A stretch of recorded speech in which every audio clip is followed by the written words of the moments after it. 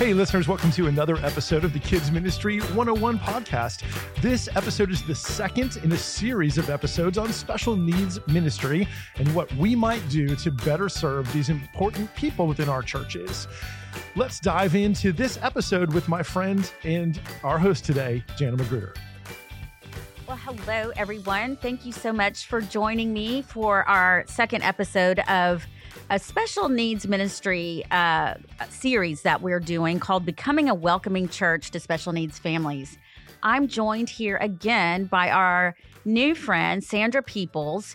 So if you did not check out the first episode of this series, you'll want to do that because Sandra goes into a little bit of her background, but she is the disability ministry consultant for the Southern Baptist Texas Convention and has been on our advisory team that we have created here at Lifeway Kids to help us dig a little bit deeper into what it means to serve churches in their efforts of becoming a welcoming church for special needs families. And so in our first episode, we looked at a survey that Lifeway Research conducted back in March of 2020 that uncovered the fact that most churches, pastors and churchgoers alike, feel like they are a welcoming church to those with special needs, and how that's a good thing. We're glad that they feel that way. And for the most part, a lot of them are doing a lot of good things to welcome special needs families. But there is a little bit of a disconnect in terms of if you really started asking parents and families how they feel when they go to a church, maybe for the first time or for multiple times, it may not quite be the same answer. And so what we want to do in this episode is talk about specific ways that churches can make families feel welcome.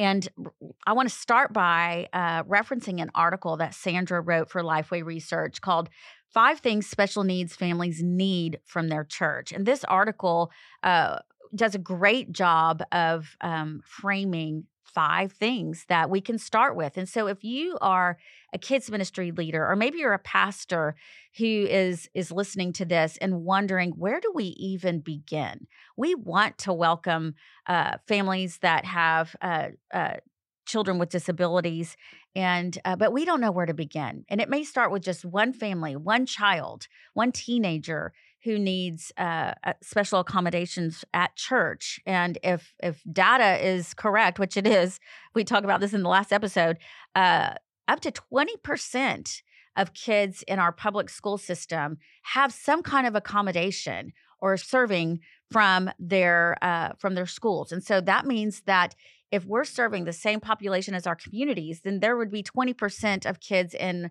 our ministries that also need those accommodations. And so if you don't have that, that could actually point to the fact that there's some growth that could happen in your church for welcoming special needs families. So with that said, I want our subject matter expert, Sandra, to be able to talk us through some ways that we can make efforts to do that. So Sandra, I'm looking at your article now, and like I said, it does such a great job of framing some things that we can do and what special needs families actually need. So talk to us about presence. That's kind of how you open the article. What does that mean to have presence?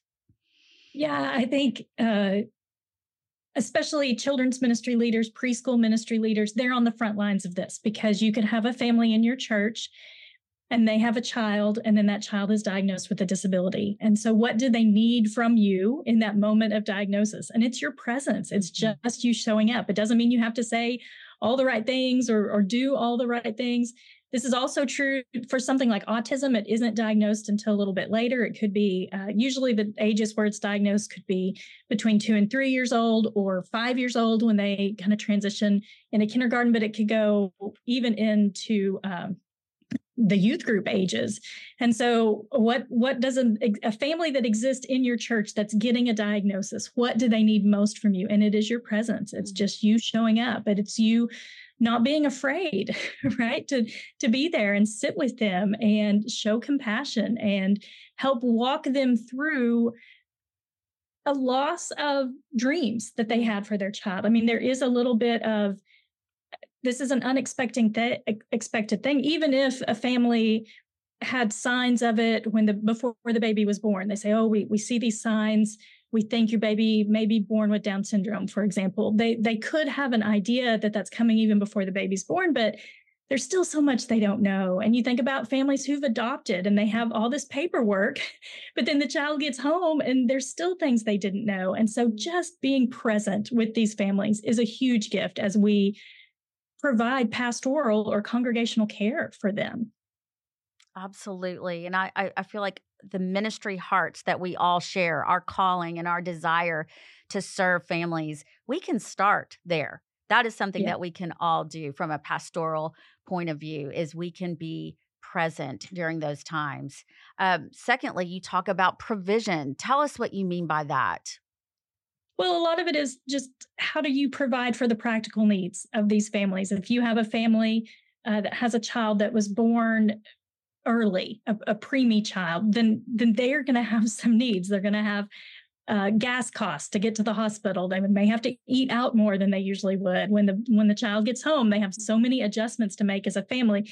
And so that first step is really meeting practical needs. I mean, those of us who studied this, you know, like Maslow's hierarchy of needs, and you have those low needs, and you can't even think about the higher needs until those lower needs are met.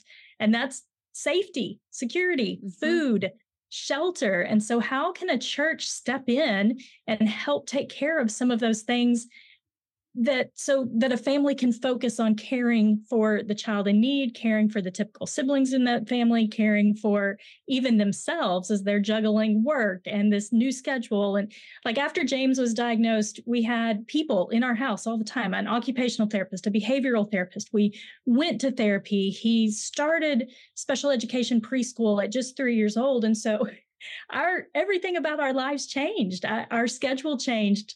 What we spent money on changed. We suddenly needed to find experts in this field. And so anything that a church can do to kind of come in and say, hey, here's a meal train for every Wednesday, or hey, can I come and pick up your other kids for our Wednesday night activities so that you can stay home.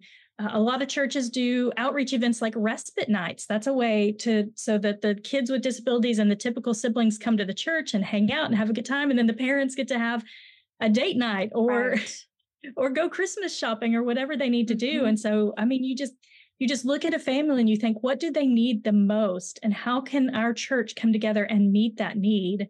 And you do this for any family in crisis, but just kind of having an organization to that and letting them know, here are the things that are available for your family. Here's who's going to be organizing that help for you. Here's your contact person. And then meeting those needs to the best of the church's ability. I love that, because that is a tangible thing that we can do. And as human beings, we like tangible things. Like these are things that we can do and we can operationalize. I think the key here is to just have awareness and be mindful that these needs are happening. And so you do that by just scanning the people that are in your church and you know, anticipating maybe even what those needs might be. They may not know to reach out. They may not know that they even need those things. But as ministry leaders, I think that that's part of our role, is to be anticipating what some of those needs could be. And that's very, very tangible. So I love that. Yeah, we even have a saying at our churches, we don't say, just let me know what you need. Right. We stop saying that, because a family who's overwhelmed, they have no idea what they need. Exactly. They really don't. And they don't have the energy to tell you what they need. And so we try to frame things as like, hey, we always get pizza on Friday night. Let me text a family and say, hey, can I pick up an extra pizza and drop it by your house? Right. And so you're offering something, like you said, specific. And it's not so general that it's overwhelming to somebody who's already experiencing decision fatigue. Really, they have to make all these decisions and they just can't make one more. Exactly. I love that. Okay. Third, you have promise. And I love how these are all P's, by the way. You've done a great job with that. But tell us what you mean by promise. You know, part of that is you want to promise that there's still going to be a place in your church for this child and for this family. there's a lot of loneliness that special needs families experience, especially as the gap between their child with disabilities and the typical peers, that gap could get wider and wider. It did in our family after our son was diagnosed with autism. At 2 and 3, he was pretty typical around his peers, but then, now he's 16. And in some ways, he's very much like he was as a 2 or a 3-year-old. And so what we need as special needs families is just that promise. Hey, we're going to still be here for you. We're going to do you are part of this church family, and that's not going to change. And we are going to do what we can. We want to learn with you. We want to grow with your child. We want to take these steps. And so you really need this promise, just that they're not going to be alone, that they're not going to be abandoned, and that their church family will continue to show up for them. And for what that looked like in our family, that meant that some changes had to happen in preschool ministry when James was young, and then in children's ministry as he grew, and then now in youth ministry. Like every stage that he's gone through, our church has continued to make the promise to us, we're still your church family, and we are still your church home. And that means we're going to continue to do what we can to support and welcome and meet James's needs so that the whole family can continue to be part of the church. I love that. I'm anticipating what listeners might be thinking right now. And I bet that they are completely tracking, except for where there might be a bit of anxiety is that in order to make that promise, you really need a plan. Now, there I inserted another P word. So let's just pause here and talk a little bit about some specific ways that if you're not doing anything yet, where can you start to help provide these, make good on the promise to be able to partner with families? Yeah, this is a great question. And really, we got to get to the nuts and bolts of it. There's kind of 3 ministry models for inclusion. And the first one is a child with disabilities attends the typical class, but they get help from a buddy. And we'll talk more about that. Let me go through the 3 models, okay, and then we'll go back and kind of talk through them. The second one is in school, they call it a self-contained class. In churches, we normally call it like a sensory room or a sensory class. And then the third option is a hybrid of both. And so if you are a normal sized church and you have 1 or 2 kids with disabilities, normally where you start is with a buddy ministry. And so you train somebody to kind of be that 3rd or 4th adult in the classroom who's looking out for that child with disabilities. And you are helping make accommodations for them. You're supporting positive behavior choices. You are offering alternatives. So say they're doing an activity sheet and they don't know how to spell the word, right? So they can turn to their buddy helps them spell the word. I mean, the buddy's just really there for anything they need. At the Southern Baptist of Texas Convention, one of the tools that we give our churches is a buddy bag, which is kind of just a cinch backpack. And the buddy carries the buddy bag. It's not the child who carries it. And in that buddy bag, we have tools that the kid might need. So that could be noise reducing headphones. That could be fidgets that they play with. It could be a visual schedule. So kids who have anxiety about what's next often benefit from a visual schedule where they can see, okay, we're going to do this, and then we're going to check that off, and then we're going to do this and check that off. We have visual timers, which are like a countdown.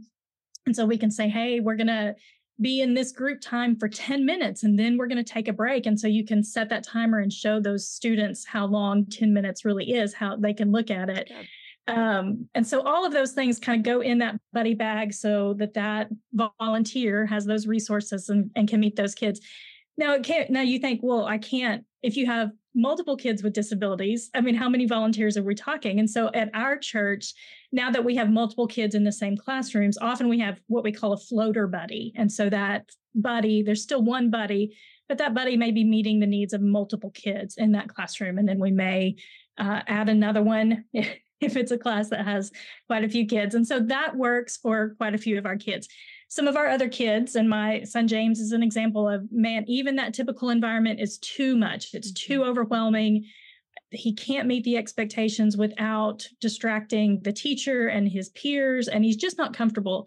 And so at our church, we have sensory rooms, and we have a class happening in that sensory room. And so we use the Special Buddies curriculum that Lifeway puts out and use that for that class. And so they have a lesson that's more on their level, activities that are designed for them. But then there's sensory things in that classroom, like a ball pit and a trampoline and that visual timer that I talked about. We have all of that, and we have the visual schedule on the wall. And so these kids are just supported in every way possible for that to be a positive experience for them. Then a hybrid is you may have some kids who need both. Mm-hmm. They may be able to be in the typical class for a certain amount of time, and then either it's music time or it's, hey, we got to sit down at the table and we've got to do this activity sheet, and their behavior communicates that they can't handle that for that amount of time. And so then they take a break with their buddy into our sensory classes.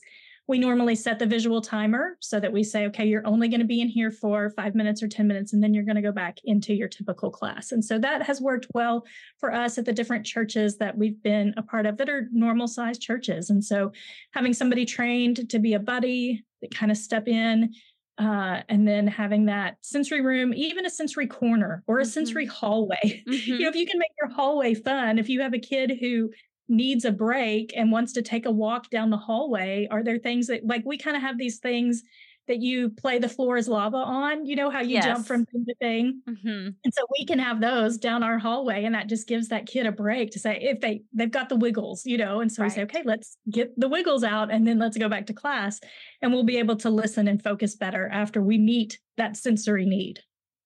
I love that. So what I hear you saying is, you don't have to have a huge budget to have a sensory room. I think there's sometimes we automatically think, oh, that means, super high-end equipment. It can mean that, but it could also mean starting really simple.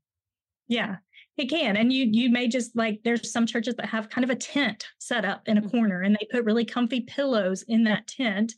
And then the kiddo just says, oh, I'm overwhelmed, right? This room I can't handle this. And so they go in that tent for a little while and they decompress and then they feel better, and then they're able to rejoin the class. And so, any budget, any size church can do something, and that's if you Google it or if you search for Pinterest ideas, you could be totally overwhelmed by what some churches and some therapy places are doing. But just remember, you're just meeting the needs of the one student you have or the multiple students you have. You don't have to be overwhelmed by everything that's possible. Just really say, I'm going to do what I can for this one student and this one family, meet their needs, and then that can grow.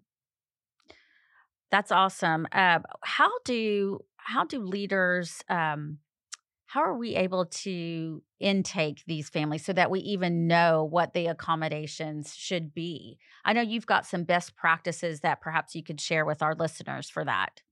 Yeah, I think this is great. I think especially our church does this vacation Bible school, right? Like, so for regular Sunday vacation Bible school, anything you're going to do, you're going to set it up on your intake form and put a question on there that invites families to be honest about the needs that their kids have. And there's so many families, as we talked about in the last episode, that are afraid of being rejected by a church. And so they're going to hide that diagnosis, especially if the diagnosis is invisible anyway, like ADHD or autism level 1 or anxiety. They're going to keep that from you because they don't want to be turned away from a church. And so what we do on our forms is we try to make that a question just as generic as possible, right? Does your child have any allergies, any learning disabilities, any sensory needs, mental health diagnosis, behavioral diagnosis, special need or disability that we need to know about so that we can best meet the needs of your child? That's how we word it. And then for us, that can open up a second document, if you're able to do that, that has more questions that will help you know what, like you have to know allergies, you have to know toileting practices, even, for kids with disabilities, more significant disabilities, they're not always using the bathroom at the typical time that other kids are potty trained. So you need to know that. You need to know how they communicate. Do they communicate with a communication device like an iPad where they're touching icons? Are they verbal? Are they able to express when they need to go to the bathroom or all of that. So you're asking those type of questions. You're also asking about strengths. What does your child love? What makes your child happy? What do you love about your child? So that you can celebrate that and even put that in the classroom. If you have a kiddo who loves trains, then that may be a good motivator, to have some trains in that classroom. So that's how we do it. And then what we like to do at our church, we call them individualized spiritual plans. And so if people are familiar with individualized education plans at school, these are the plans that go into caring for a child with disabilities. Well, at our church, we make spiritual plans. So we sit down with the families after we've gotten to know them after a couple of weeks and we've observed the kiddo, and we say, okay, let's sit down and let's set some spiritual goals for your child. What spiritual goals do you have? When you think about like prayer, like what are they able to do when it comes to prayer or scripture memory? So we set some goals and then we put their likes and their dislikes and the things that they struggle with. And then we even put their schedule. So like when I talked about a kid may go back and forth between the typical room and the sensory room. So all of that is on this card that we print out and put like on a lanyard, and we put it in the buddy bag. And so the buddy, the adult that's with the child, has access to that and can look at it and say, okay, well, we're working on praying, only giving one prayer request when it's prayer request time and not dominating prayer request time. And so, okay, I'm going to remind the kiddo that I'm working with, hey, it's going to be your turn next. We're going to share one prayer request. And so that's an example of a goal that they would have at church. And then remember, we're going to have snack time, and then you get to go to the sensory room for 10 minutes. And so all of that information's on that card. And it doesn't take a lot of time. But it gets everybody on the same page. And it really changes your ministry from a place of just babysitting, right? Yes. Like, okay, we're just welcoming this kiddo, but we're going to put him in the sensory room and we're not going to even speak the gospel to him and tell him that Jesus I think that happens a lot. It does. Yeah. And we're going to change that with just thinking and being creative about what it could look like for this child to be a part of this church family. And especially as we want to speak the gospel over them. We want to give them opportunities to respond in ways that they can. And so all of that goes into this ISP, this individualized spiritual plan, so that we're all on the same page and encouraging that spiritual growth in that child. I love that so much. And that should tug at our ministry heart and motivate us to do all of these things, because it's not, like you said, it's not just about getting through that hour or 2 hours with that child. And I think a lot of us think about we're doing a ministry for the parents. So we're caring for the child so that the parents can grow. And yes, we are doing that. But while we have that child in our ministry, we need to focus on them as image bearers and where God is moving in their lives at the level that they're on. And I think, building awareness around that. The lanyard idea is brilliant and is free. That is something that we can all do. It's a training component. So we have to make time to equip our volunteers. But when you cast a vision like what you just did, Sandra, you're going to find people who are hungry to minister to these children. So I love the ISP plan. These are great, tangible things that we can all do in our promise to partner with these families. Talk to us. The next P in this particular article is prayer. And again, we can do this. Tell us about that. Yeah, and this is really kind of focused on where I talked about that gap in development between a child with disabilities and a typical child. And so the family needs your investment of prayer. And that means you're thinking of them. That means you're reaching out to them and saying, I prayed for you today. So we're really talking about relationship building, which that's part of one of the reasons we join churches, is to build relationships, to be brothers and sisters together and to have this shared mission. And so are we making sure that special needs parents also have these opportunities for fellowship together? And part of that is praying for each other. And so like during COVID years ago, when we weren't in church, I matched our women's ministry leaders with special needs families. And I said, hey, during this season of COVID, I'm going to give you the name of a family and pray for this family and send them cards when you think of it. And then when we came back together after COVID, this relationship was built because this women's ministry leader had been praying for this family. And you really think about the challenges that a family like mine faces. Like right now, my boys are 18 and 16. And so our 18-year-old is applying to colleges and he's driving and he's looking forward to all these things. And my 16-year-old isn't able to do any of that, right? So like my husband and I will probably never be empty nesters. Our son may always live with us. And so when you think about just having compassion for the families in your church, just they need to be seen and they need to be acknowledged and they need prayer so that they feel spiritually supported and encouraged and less lonely and less isolated. And praying for them is a huge part of that, but also even just texting and saying, I prayed for you, so that they know that they're not alone, especially as they go through. It's like cyclical grief, you know, like you kind of come back to it occasionally on a big milestone, like a 16th birthday, when like James had his 16th birthday and it was Blue's Clues themed, right? And so his brother, when he turned 16, was taking his driver's license test, and that's not what James was doing. And so there's a little bit of grief with that. Now, of course, we love James and are so thankful for the way God designed him, but it's really just kind of like, oh, yeah, another birthday that's just like every birthday he's had since he was 3. And so just feeling the prayers of the church family, because not everybody can volunteer and not everybody in the ministry, and not everybody can even bring meals by, but everybody can pray. Right. So everybody can be a part of supporting special needs families.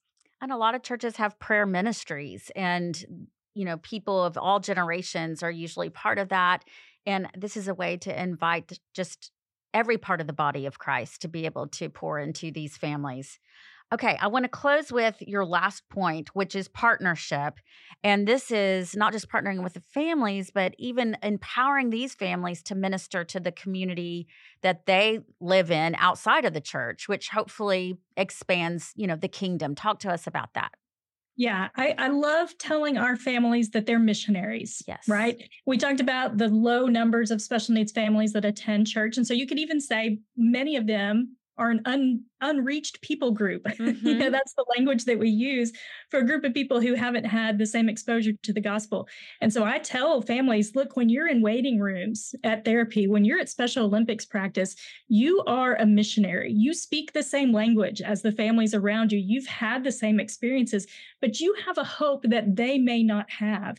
And so how can I, as a ministry leader, empower these families to remember that they're on mission and that they have been through this experience in part to encourage others who are going through the experience? And so how can I help them turn around, look at the families that are behind them, coming up behind them, and say, you can invest in these families. And the primary way is sharing the hope that we have in Christ so that these families can experience that.